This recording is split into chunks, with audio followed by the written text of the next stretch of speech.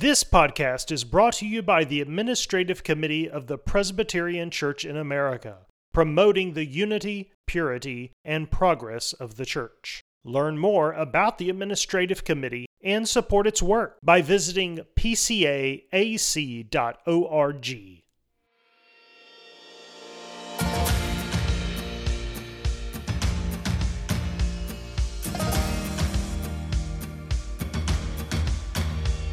Welcome to Gifts and Graces.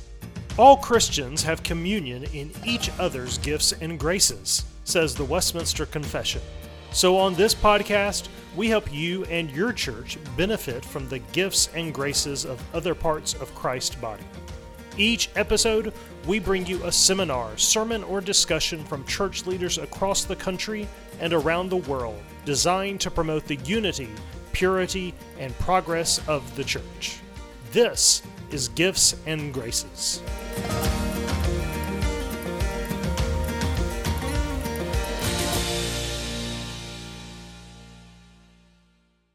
On this episode of Gifts and Graces, we get to hear from Pastor Brett Barbee as he considers the 1619 Project and critical race theory.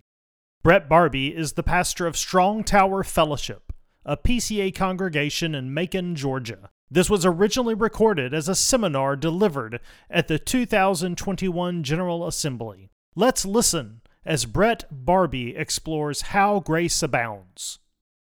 Delighted to be with you today. My wife, Bardis, and I come from Macon, Georgia, Strong Tower Fellowship, where we serve Central Georgia Presbytery. We've been in the PCA for 17 years and a teaching elder for 9 years. Just want to say thank you to the body of Christ. Thank you to all our faithful leaders and churches and servants building us up in holy love. Thank God for you. Thank you for, I'm sure some of you in this room likely have maybe written books about this topic or articles, and I come to you by no means as any expert, but just in hopes that the Lord would speak to our hearts and strengthen us in truth. As a dear brother once said, can't say everything, but at least we can say something. Amen? Amen. So we're going to look at this in four points. We're going to do a little time with background about myself and just kind of how we got to this place. Also, we're going to celebrate redemptive history, the mighty works of God in Jesus Christ. And then we're going to look at CRT and the 1619 Project, and that's another focus on history with another aim, another priority. And then let us respond together in the truths of the gospel, that grace does abound. Paul says, therefore, welcome one another as Christ has welcomed you for the glory of God. That we do have the joy of Christ. He's welcomed us. We're adopted through propitiation and the joy of being His and our family, knowing His grace. Before I was converted, I was led to the Lord by a PCA pastor, and he lifted up to me the doctrines of grace, the pursuit of God to wretched sinners. And I can remember before my conversion thinking upon some of the things he had been teaching me about the Holy Spirit, how the Holy Spirit pursues sinners. And as I was dead in sin, my sin manifested itself in a lot of ways, but primarily in drug addiction. And I can remember being in one of my dealer's houses thinking about the Holy Spirit, that the Holy Spirit would desire me, would call me. And He did. He called me to Himself, called me into ministry. I've been able to serve in the PCA with cross-cultural church planning and renewal in South Carolina and Georgia. Joy to see the Lord work and to enter into diverse neighborhoods, diverse communities. This is from this past fall, Strong Tower Fellowship particularizing for our presbytery, and so thankful to serve this little flock, the kingdom breaking in. It's like a mustard seed, but it's spreading and growing. And as we've had the joy of serving and serving in the PCA, and as we're all seeking to be faithful to the Scriptures, true to the Reformed faith, and obedient to the Great Commission, as we've seen the Lord unify people through the gospel.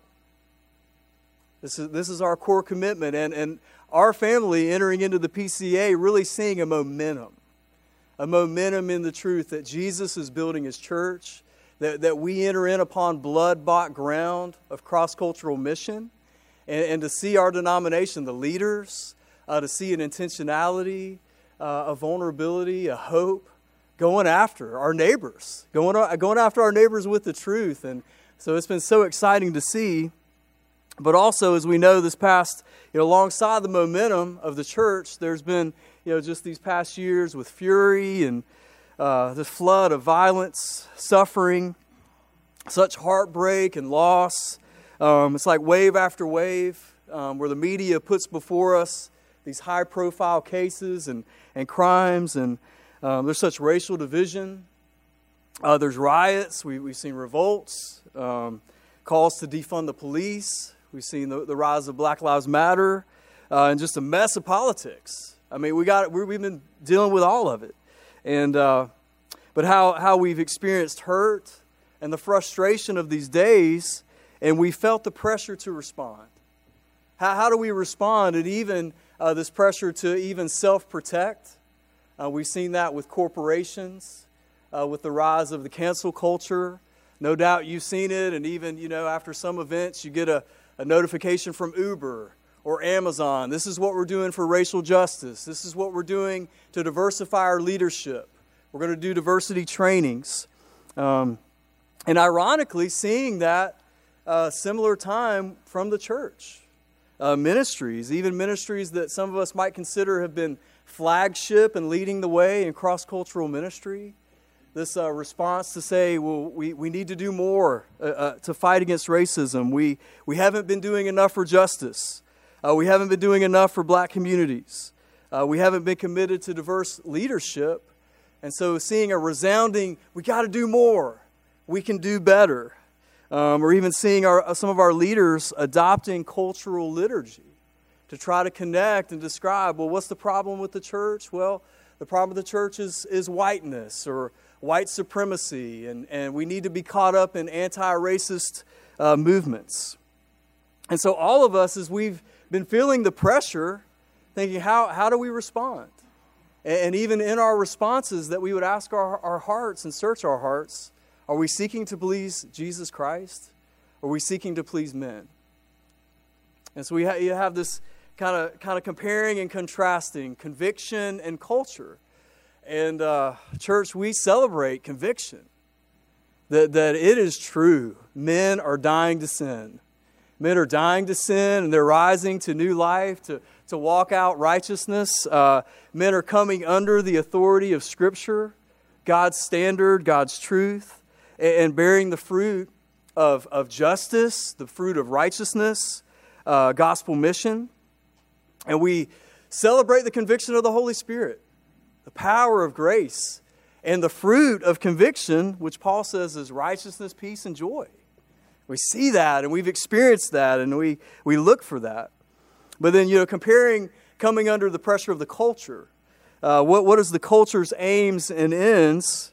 I was reminded of the Greek story of Sisyphus, where Sisyphus was damned to torment because of his trickery, and he was condemned to a life of hell, of having to roll up a giant stone up a hill, and every time Sisyphus would get to the top, because the stone was enchanted, it would roll away from him and roll back down to the bottom. And so all Sisyphus could do would be walk down to the bottom of the hill and his demise. And we're going to try it again. I'm going to do better this time, and coming under the weight. And we compare that to the pressure of the culture and what we need to do and how we need to respond. That pressure has put some in a place of perpetual guilt. A perpetual guilt and a place of seeking to atone for sins with penance, with works, feeling this pressure. Can we ever do enough? Can we ever find forgiveness? Or this pressure of this giant stone upon us has put some in a place of perpetual victimhood. This life of paranoia, always being on the lookout. Someone's trying to hold me back. Someone's out to get me.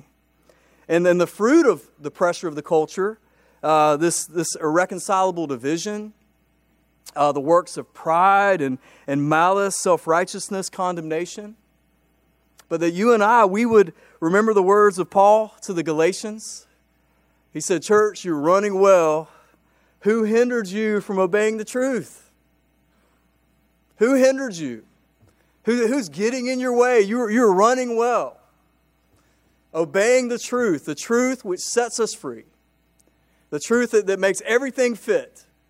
Our identity, our purpose, our place in this world. We hit the ground running, in joy, in the presence of God, being loved by Him, being equipped by Him. And so who hindered you? And this truth the church has been given, it just fits. It fits with reality. What Herman Bavinck said, Christianity and the meaning of reality belong together like lock and key. They make sense together. And so Scripture, redemptive history, is leading us to come under the story that is governing the world. Where atheists and materialists, they say there is no story. There's no aim. There's no purpose. It's an accident. Here we are. Tough. Too bad you hurt. Why do you care? It's an accident. Or progressives want to say, man's writing the story. Man's ushering the events of history to meet his end or his design. But we, as Christians, we live by the truth. We live by the truth, what Schaeffer says. God is here and He's not silent. We live by the truth. And this Christian worldview and looking at the world through redemptive history, that we have God's great story, a story of creation, sad story of a fall, but a joyful story of redemption in Jesus Christ and the hope of glory, a consummation. This is redemptive history, and so God's calling us, and we're calling our neighbors, find your place in this story. Find your place here. This is the way we can see the world. This is the way we interpret what's going on, and specifically, when we see acts of violence, and malice, and hatred, and cruelty, and we see suffering, and trouble, and misery, and how do we respond to that? What are we supposed to see? Well, Jesus says that we are to see these things upon the world and that these things are witnesses to us. That they're teaching us something. You remember in Luke 13 when a crowd came to Jesus, they said, Jesus, this horrible thing happened. Pilate, he massacred these people, these worshipers, these Galileans, and he mixed their blood with their sacrifices. Surely they've suffered some of the judgment you're preaching. Surely that's happened to them because they're worse than us. Surely judgment and suffering only happens to certain types of people. But Jesus says no. He says when you see suffering and violence and trouble and misery, preach to yourself, ask yourself. He says, no, I tell you, but unless you repent, you will all likewise perish. So what is Jesus saying? He's teaching us that no one is innocent. And no one segregated from judgment. That when we see suffering and misery and trouble, these things are witnesses to us. These things are the effects of man's broken relationship with God. That's what we learn. That's what we see. We have a solidarity in Adam. As Paul says in Romans 5, therefore, just as sin came into the world through one man and death through sin, and so death spread to all men because all sinned. That as Jesus is preaching about what's going on in the world, but He's here, He's there, He's teaching. He's proclaiming the gospel, the good news of the person and work of Jesus Christ, and He's calling men to Himself. He's saying, if you're afraid, you don't feel safe, where you're not secure, you need to turn to me. You need to worship me and receive me. And He's preaching about repentance and salvation and forgiveness in His name. And then He's doing mighty works, which attest to His message. He's confirming to us who He is, His identity, His power, and His mission. And how He said He set His face like a flint to Jerusalem, where He was going to lay down His life. He was going to be lifted up. And then when He's lifted up, He's going to draw all men to Himself. That Jesus, He went to the cross, came under the curse, came under darkness for sinners, made propitiation. He satisfied God's justice, quenched God's wrath. Man and God are no longer enemies. There's peace. Where there was a broken covenant, now there's a new covenant in the blood of Jesus Christ. It's the message to the world. what Paul says in Romans 5:17, for if because of one man's trespass death reigned, through that one man much more will those who receive the abundance of grace and the free gift of righteousness reign in life through the one man, Jesus Christ. He says, therefore, as one trespass led to condemnation for all men, so one act of righteousness leads to justification and life for all men. For as by the one man's disobedience the many were made sinners, so by the one man's obedience the many will be made righteous. He says, now the law came in to increase the trespass, but where sin increased, grace abounded all the more, so that as sin reigned in death, grace also might reign through righteousness, leading to eternal life through Jesus Christ our Lord. So Paul is leveling all of us. So where Adam broke covenant and death reigned and death spread to all, Christ has come, fulfilled all righteousness, the blood of the new covenant, and now for life is spread. Life reigns. It's triumph of grace in Jesus Christ. Charles Hodge, he says, no system in all of history has produced this peace, that salvation has begun on earth. And so church, as this is the system that rules and reigns in the world. The life and the reign of Jesus Christ. Not white supremacy. Not some oppressive world system. Jesus reigns. Grace reigns. He has triumphed. And because this is true, Paul says, therefore, since we've been justified by faith, we have peace with God through our Lord Jesus Christ. Through Him we have also obtained access by faith into this grace in which we stand, and we rejoice in the hope of the glory of God. This is our hope. This is our message. And as Christians, the challenges that we face, we're called to appropriate this gospel to all our challenges. This truth. This is what's happened. This is where things are headed. What are we going to believe? Are we going to believe God, or are we going to believe man? And so to help us believe God, we need the Scriptures. We want a high view of the means of grace. Peter says, pay attention to the Word like a lamp shining in a dark place. Pay attention. Church, even though you're in tension with the already and the not yet, hold on. Pay attention to the lamp, the light of Jesus Christ. The light shines in the darkness, and the darkness has not overcome it. Although the darkness does seek to carry us away, doesn't it?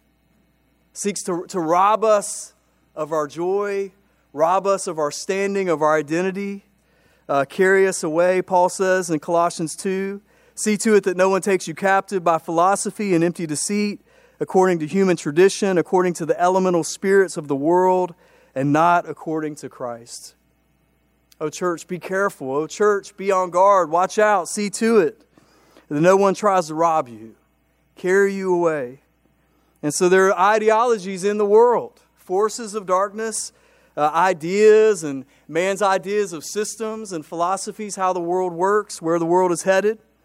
Ideologies like critical race theory, and really with a push like CRT, seeking to turn man from finding his identity in Jesus Christ, but to push him to find his identity in his skin color, or to find his identity in a struggle against guilt and grievance, or that man would not find his purpose in the Great Commission, running through this land with the truth, making disciples. How beautiful are the feet of those that bring good news. Don't find your purpose in that.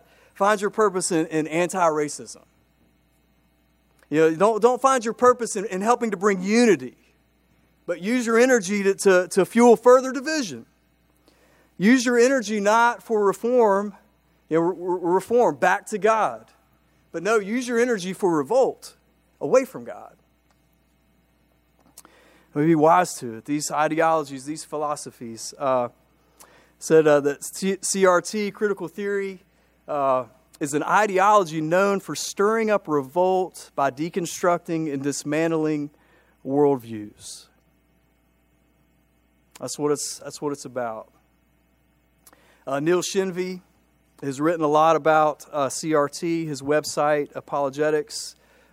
He says contemporary critical theory views reality through the lens of power, dividing people into oppressed groups and oppressor groups along various axes like race, class, gender, sexuality, orientation, physical ability, and age. So that's, just a window into what is CRT. And, as we've read a lot, no doubt, heard a lot going on with critical race theory. And even some saying, well, we believe in common grace, right? We believe in common grace, and no doubt we do, that God is restraining evil. He's restraining evil, and that all men are created in His image, and therefore all men have God's fingerprints all over their soul and their heart. Right? God is at work. But Van Til, he says, any philosophy of history, men seek to systemize the facts of history. He says the believer and the non-believer differ at the outset of every self-conscious investigation. That's what you and I need to remember. We're weighing ideologies of man and non-believers. And what Van Til is saying is that for us as believers, we begin and end with God. He is our Alpha and our Omega. We begin and end with Him. But for the non-believer, Scripture teaches us, and we even reflect back to our pre-conversion, the unbeliever seeks to suppress the truth. The non-believer has sought to arrange history to his liking, following his own desires. His belly is his God. And the non-believer is exchanging the truth of God for a lie. So in this rejection of how to look at history, how to look at truth, to reject God and idolatry, pursue idolatry, in this, Bavinck, he says, in every direction there's a call to search for a new religion, a new dogma, a new morality, a new science, a new art, a new marriage, a new criminal law, a new society. There's this search. And by the critics, right? Everybody's met a critic. Those of you that have kids, you might recognize that food critic from Ratatouille. It's a great story, but even in this story, the critic, he's won over. I think that speaks to us as Christians. We want to win over our critics. We want to bring them to the truth. What does a critic do? A critic has an agenda. His agenda is to pick and pick apart. The agenda is to try to disrupt, to turn the direction, and really with the critic to use their cynicism and just try to wear you down and beat you down, and that in hopes that they can bring you to a new set of convictions, values, and goals. That's what a critic does. And so we think of critical race theory stemming from critical theories developed by students of Karl Marx, and how Karl Marx was wrestling with the world, trying to discern the tensions of life and suffering, and this desire to be liberated from oppression. How can society be free from all its troubles? As Christians, we're all about liberation, aren't we? We're all about setting the captives free. We're against oppression. But let's look at that though. Is your ideology saying that you need to be liberated from God? And that's where these ideas are leading ultimately away from the authority of God, away from objective truth, and leading to advance narratives for social transformation. That's the aim. Marx, he hated religion. He saw that religion got in the way, that men were taught about another world. So therefore men would put their trust and hope in another world to come. And Marx said, no, your identity is in this world, and your place in society, your place in the class. You need to fight. It's here. It's right now. Religion got in the way, and his buddy Engels, they once asked him, who he hated the most, and he said he hated Charles Spurgeon the most. So you think about these guys, Marx and Engels, and they hated Spurgeon. Why? Well, because Marx and Engels were trying to push society for a cultural revolution. What was Spurgeon calling for? Gospel transformation. Give your heart to Jesus. Follow Him and serve Him in the world. Fight against sin and the devil and the flesh. So that's what critics do, this cynicism, and we all can relate to it. We all can relate to being frustrated, hurt, and in that hurt leading to bitterness. We're reminded of Absalom. Remember Absalom and how he was hurt he was so angry at his father for not disciplining his brother Amnon as he violated their sister Tamar. He was so hurt, he was so angry, and he was bitter. Cynicism. And so what did Absalom do? He went to the gate every day. What did he tell those that came to the gate looking to be heard? He said, there's no man to hear you. There's no man to hear you. This isn't going anywhere for you. And as the story goes, the conspiracy grew, built up a following. Even the hearts of men, the hearts of the men of Israel, they went after Absalom. So we think about that's what cynicism does. That's where it goes, to turn, to disrupt, to turn around. And coming to critical race theory, CRT, one of the founders, Derek Bell, lawyer with Harvard Law, beginning with Harvard Law, and as he was frustrated about the seemingly slow progress of the civil rights movement. He had a broken heart. He was angry. He was suffering. He was struggling. You know, you think about what are you going to do with the world if you don't have the gospel? How are you going to deal with it? How are you going to deal with the tension? In a lot of his writings, he put forward his views, and one writing especially, he compared the plight of African Americans in this country to Bluebeard's Castle. Bluebeard's Castle is a French fairy tale, and it's about Bluebeard, and he was this oppressive, nasty guy, and he used to seduce women into his castle. And the people kind of wondered whatever happened to these women, and then one day this lady Judith, she kind of gets into a wind of Bluebeard's offer for love, come to his castle, come be his wife, and she goes into the castle, and what does she see? She sees this long hallway with these shut doors, and it's dark, it's damp, it's depressing. But she's like, Bluebeard, open up some of these doors. Let's shine some light. I need to know what you're about. Where's this relationship going? And as every door was opened by Bluebeard, it just led to more discouragement, more depression, more fear. And then finally, Bluebeard opens the last door, and what do they find? They find all of his former wives hidden away. And then Judith, she marries him, and he hides her away. And so Bell, he uses that as a metaphor for the plight of the African American in America. It's one disappointment after another. It's just one long hallway to your demise. Delgado, he references his teacher who said the fate of a people, African American people who fail to grasp their situation or who listen to dreamers who tell them that salvation lies just around the corner. That's the plight. That's where things are headed. Bell, he said, black people will never gain full equality in this country. Even those Herculean efforts we hail as successful will produce no more than temporary peaks of progress, short-lived victories that slide into irrelevance as racial patterns adapt in ways that maintain white dominance. This is a hard-to-accept fact that all history verifies. And Delgado goes on to say that many critical race theorists and social scientists hold that racism is pervasive, systemic, and deeply ingrained. He says if we take this perspective, then no white member of society seems quite so innocent.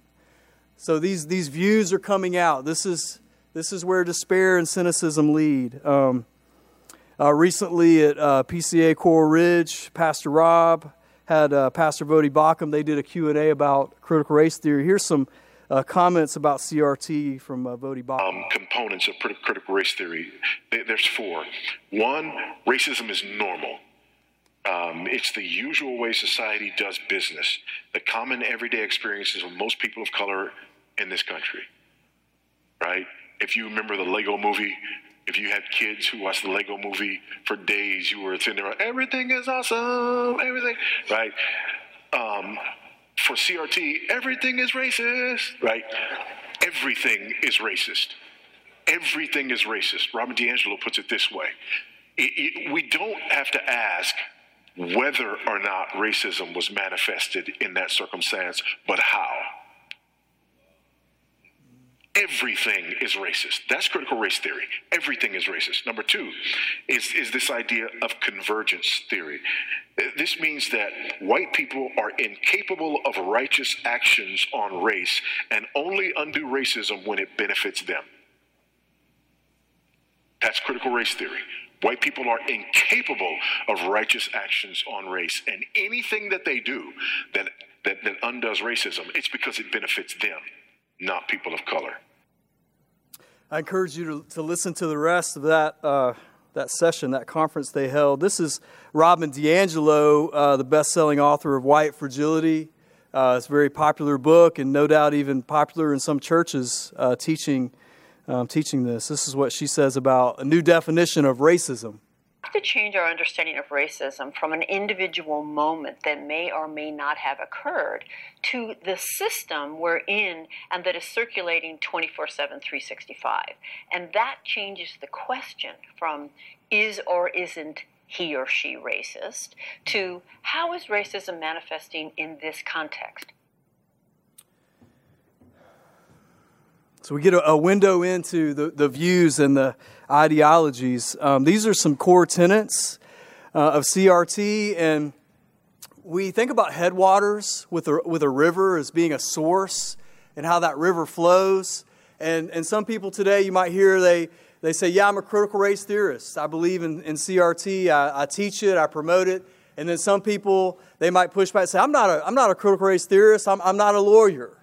I don't practice those. That's for lawyers. This is what I do. I teach. I'm a motivational speaker. I'm a pastor. With those kind of things. But these are the headwaters. And you think about headwaters. These are the main ideas that are being pushed out into communities, being taught. And as we heard Vody, he talked about that racism is normal. Teaches it's incurable. The second point coined by Derek Bell, interest convergence, which teaches that if there's any progress in civil rights or unity or reconciliation, it's always done with the motive to benefit white people. Interest convergence, it always benefits whites. Thirdly, the tenet to question the foundation of order, law, and society. I think we've seen this recently with the Black Lives Matter. We hear that and we say, amen, Black Lives Matter. Black lives are precious to God and to us. And we hear that, and then we learn a little bit more. Well, there's actually an agenda with that movement. There's an agenda. There's a questioning of the foundation of order. Let's question the foundation of the family, right? Let's question the foundation of government. Let's question the foundation of laws. And there are things, we want to check. We want to be discerning. We know that sin exists, and men who are in power are sinners, and those things happen. But with CRT comes this questioning of that. Hey, let's defund the police. You know, we're talking about Black Lives Matter, but then also we're talking about, gender rights, transgender rights, etc., and just kind of keeps going. And then lastly, the tenet that knowledge is socially constructed by oppressor for the purposes of oppression. I think, how could you break that down? Well, you could break that down by asking ourselves, can we ever learn anything true from white people? Or can you really be sure that you've learned anything true from a white Christian? Because they've been caught up in this system of white supremacy and white privilege and their oppressors and this idea that they're blind to what's going on. And only if you want to find out what's true or what's real, you need to listen to those who've experienced oppression. They're awakened to what's really going on. They have a window into lived experience.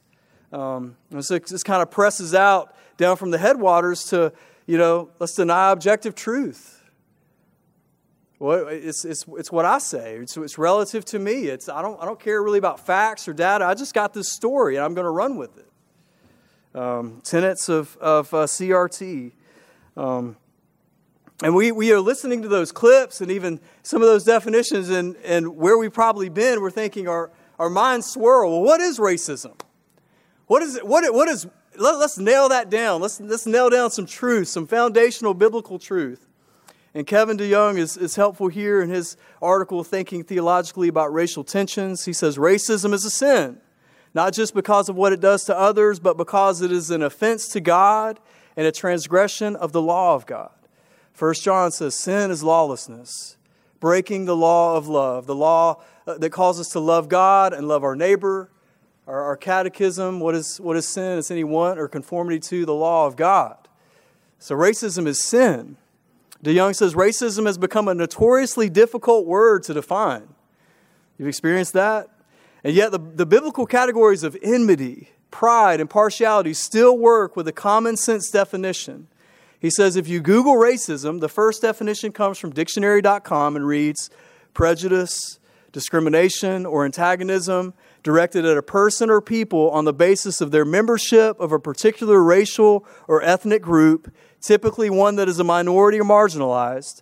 He says, I believe this is how most people use the word. And so there's this push to have a new definition of racism, a new lens to see it, a new understanding, pushing us away from what the Scriptures say about our heart. Sin is within us. It's not outside of us. Jesus says not what goes into the body that defiles us. It's what comes out of our heart. This pride in our heart, this malice in our heart, this prejudice. And it's expressed in partiality and malice and evil and harm. It's in the heart. It's in action. It's in real history and time. You can discern it. You can repent of it. You can be forgiven of it. So we want to come back to what's true, that some of this other lens of CRT pushing us away. So let's land with what's the telos of CRT. We want to say, well, what's the end goal? What's the purpose? We can run it down the road, so to say, by the purpose is a new identity. Identity in skin color and your group. That's where you find your purpose. That's where you find yourself. Totally antithetical to what Christianity says. No, we find our identity in Jesus Christ. There's no longer Jew, Gentile, male, female, Scythian, barbarian, slave or free, but one in Jesus Christ. It's your identity. CRT wants to push the new identity, and if you run that down the road, well, then if you hold on to that, then can you really truly belong to America? It's a white supremacist land. It's driven by a white supremacist system. It's against you. And that leads to division. It's the end goal of division. No solidarity. It says there's nothing that can connect whites with blacks. These two groups are totally separated. There's no solidarity. There's no unity. There's no unifying anything. You're going to be an oppressor or an oppressed. No connection. Now that leads to bitterness. The end would be solely focused on grievance and an idea that really sees future that's shaped by past failures. It's just that long hallway to that last room of your demise. No hope for you here. No hope. That's condemnation, isn't it? Condemnation, it pushes a penance for sin. There's no grace. There's no forgiveness. So what might be some of the solutions to CRT? You want to adopt that? You want to buy into that? Well, I think the extreme solution would be for this problem is a societal transformation. To have the victim class overturn the ruling class. That would be an extreme solution. Or reparations. Ibram Kendi says, you say we're all created equal. We all need to be equal. Make us equal. And then ultimately, we're just going to be separate, segregated. Not together, not working together, not living together, not worshiping together. Isn't that what Jesus prayed? I prayed that they would be one, leading us to the vision of the throne room. Every tribe, nation, and tongue, worshiping the Lamb of God. It's totally antithetical to Christianity. And it's worked out. Jeffrey Powell, a lawyer writing for the Boston Law Journal, he says race critics or critics are politically ineffective because they deliberately choose racialist rhetoric that alienates whites. Unlike Dr. King, who extended his hand to whites and expressed his faith that they could redeem the promises of their ancestors. Race critics give up on whites as slaves to bigotry. Just give up. There's no hope. There's no hope. This world is dark. It's one big demise. It's hopeless. But beloved, we know that's not true. We know this is a glorious day in history. This is a glorious time because the gospel's true. G.K. Chesterton, he said, This world can become beautiful again by beholding it as a battlefield. When we have defined and isolated the evil thing, the colors come back into everything else. When evil things have become evil, good things in a blazing apocalypse become good. He says there are some men who are dreary because they do not believe in God, but there are many others who are dreary because they do not believe in the devil. May this world become beautiful again. To see the battlefield.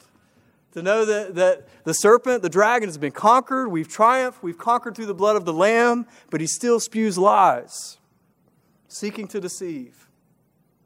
But history tells another story of this beauty, of this beautiful battlefield, of this work, that people aren't buying into CRT.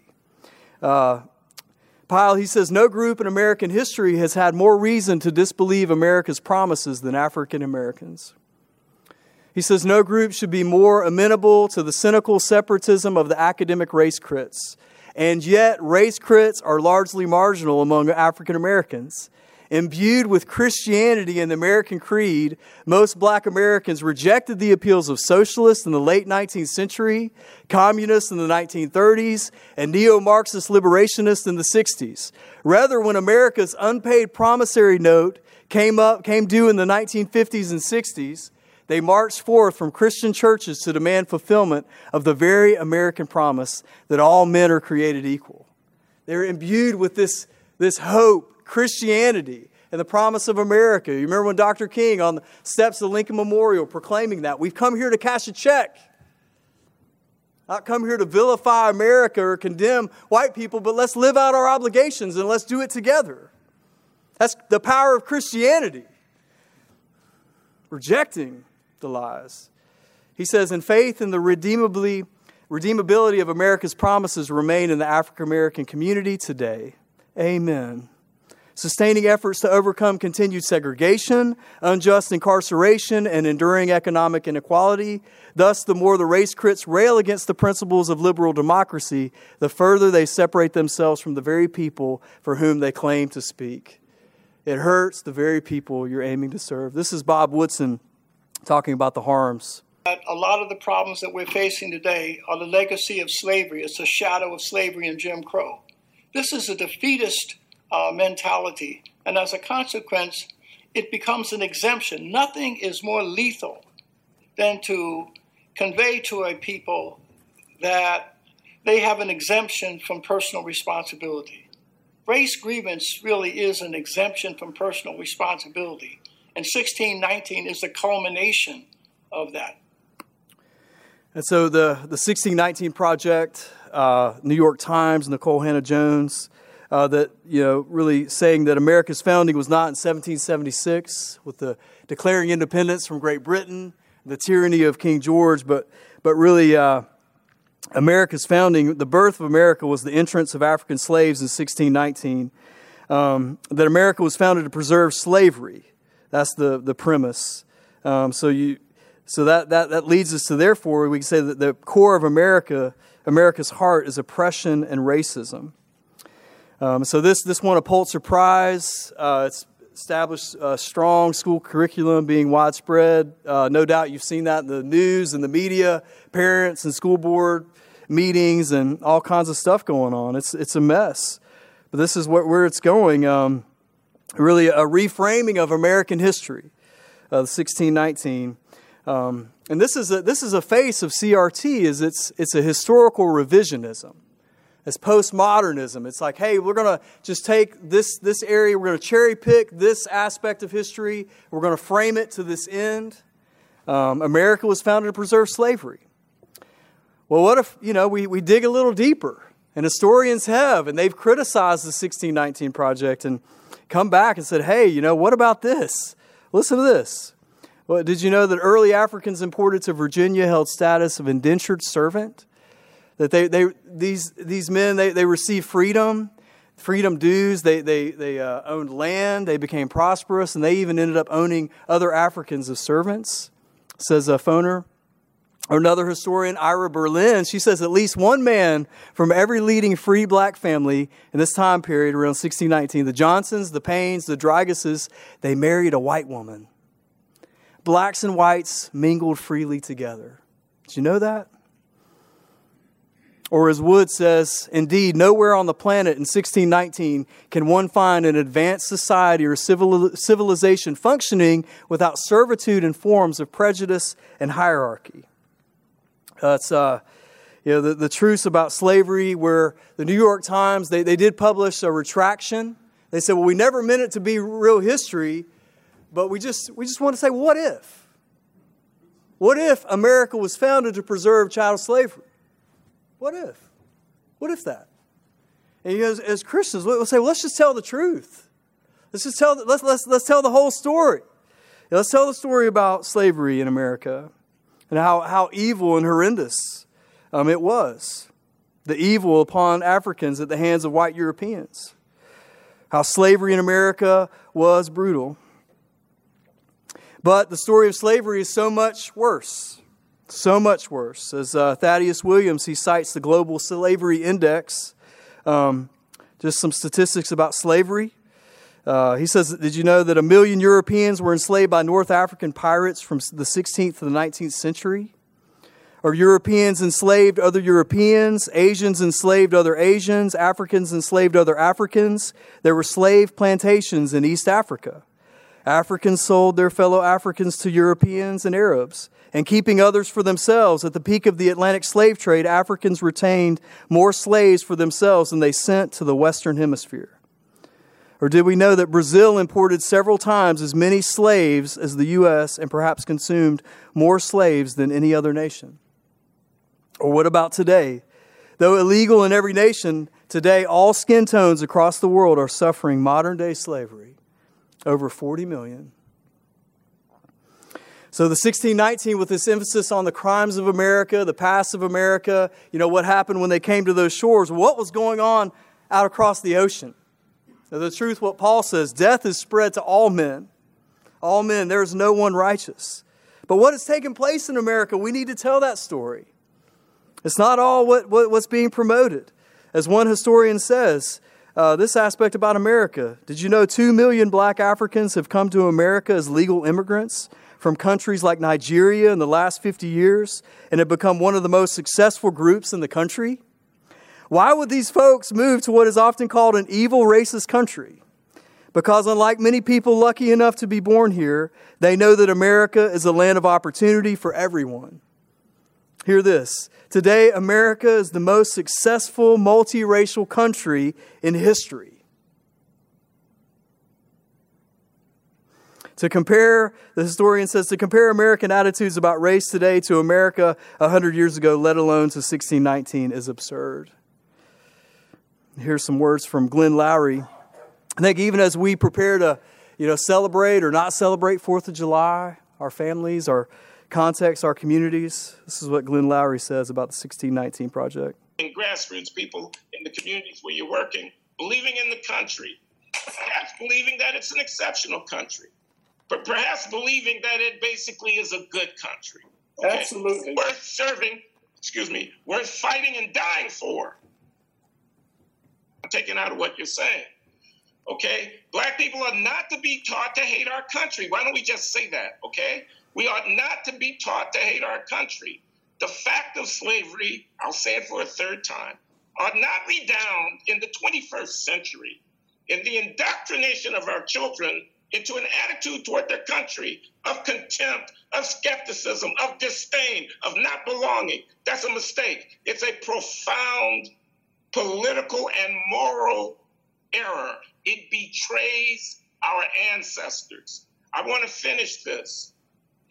Teaching our children that America isn't worth loving and dying for betrays the sacrifices of our ancestors who fought and died for it and for our freedom. Do you agree? Amen. Amen. So definite pushback against 1619. Bob Woodson, with his work 1776 Unites, professed Christian, he says he's addicted to optimism. As Christians, how can we not be addicted to optimism? His mission, he says, we acknowledge racial discrimination exists. We seek to end it, but we reject the contemporary rhetoric about race, class, and American history that defames our nation, divides our heritage, divides our people, and instills helplessness. He says we celebrate black excellence, we reject victimhood, and we showcase millions of black Americans who have prospered by embracing the founding ideals of America.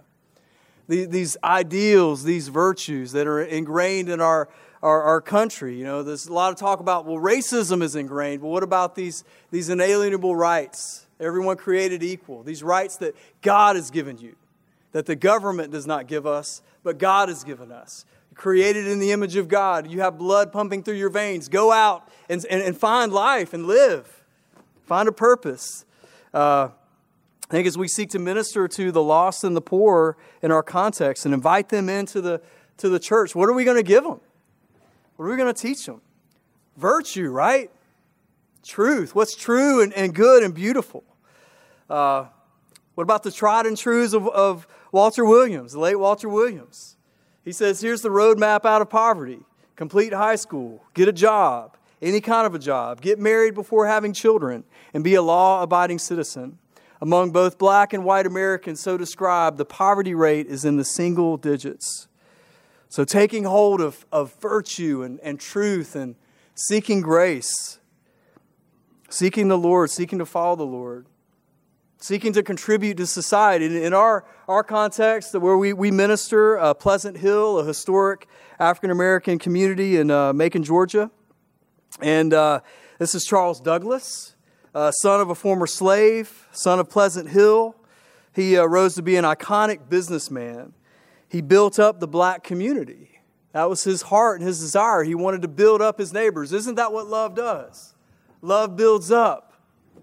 Love doesn't keep a record of wrongs. Love is building up. And his heart for his community to build up in such a way that they said there was a mark on his head from the KKK trying to take him out. But here's a response. How are you going to respond to oppression? You're going to shrink back, shy away, run? No, you're going to stand and serve. Douglas did. Founded the Douglas Theater. Come to Macon. Come and enjoy some music. He was the first African-American millionaire from Macon in 1921.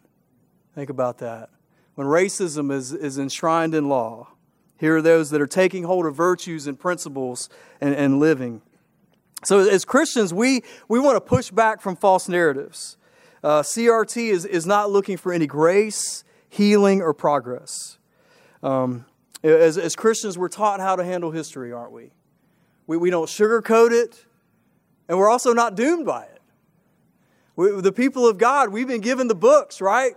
The books of Kings and Chronicles. Kings given to the people of God to explain to the sons in exile, why are you in Babylon? We're in exile because of the sins of our fathers. They broke covenant with Yahweh. They broke covenant. We were being disciplined. This is why we are here.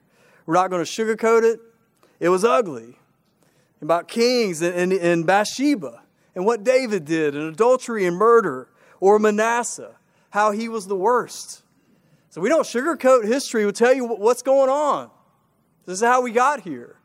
But we're also given Chronicles, a message to the sons in exile.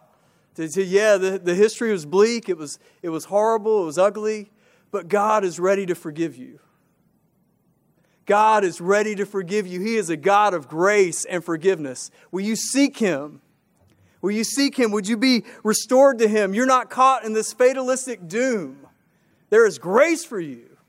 Even though your history is bad and it's ugly, God is seeking you. He's calling you to Himself. Think about Chronicles. There's no mention of Bathsheba and David. Like, hey, we don't need to bring that up right now. There was a broken covenant, but God is bringing David's greater son, a righteous king. You look for Him. You keep your eyes on Him. You want to know what happened to Manasseh? It was horrible. Yeah, even in all his crimes of leading Israel astray, burning his sons, but how the Lord took him captive. And in his captivity, he prayed.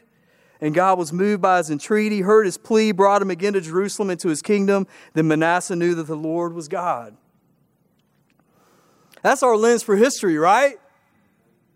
That's how we handle it. That's how we walk through it.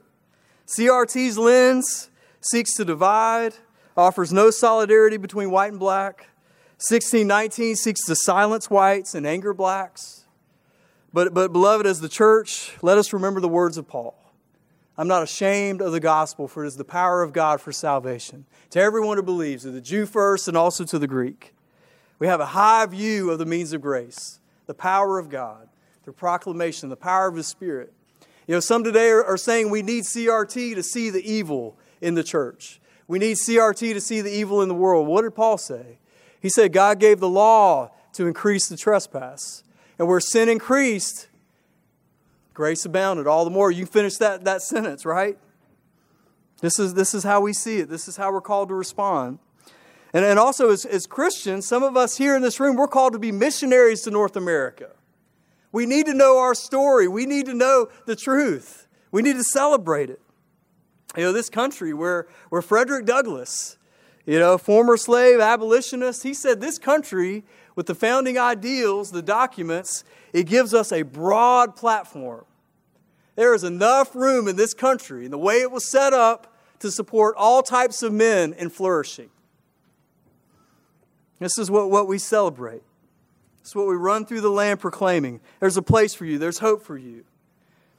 Today, as Ibram Kendi wants to tell blacks, you're stamped from the beginning. We tell you there is a stamp upon you, and it's a stamp of the image of God.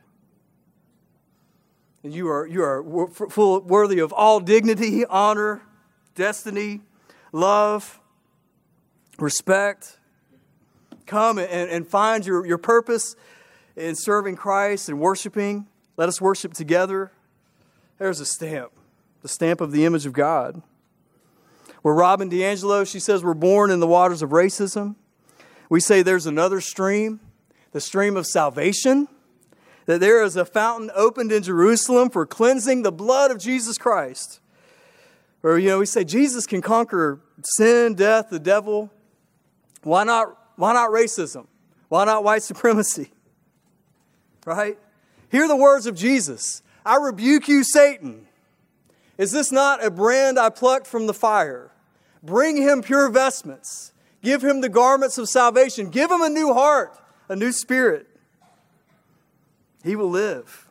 He will live. This is how we respond to our neighbors whose hearts are breaking in the tension of the world, the suffering, the pain. Go to our neighbors with what Bavinck says. We believe and do not despair. Sin does not break God's power, but brings it to a richer revelation. The world's plan presses on as a redemption plan. Although history shows us so much disorder and regress, it still moves towards Christ's future. God executes His counsel, and according to His promise, we expect a new heaven and a new earth in which righteousness dwells. Hallelujah! Redemptive history. It's our message to our neighbors. That's what Paul says. Where sin increased, grace abounded all the more. Amen.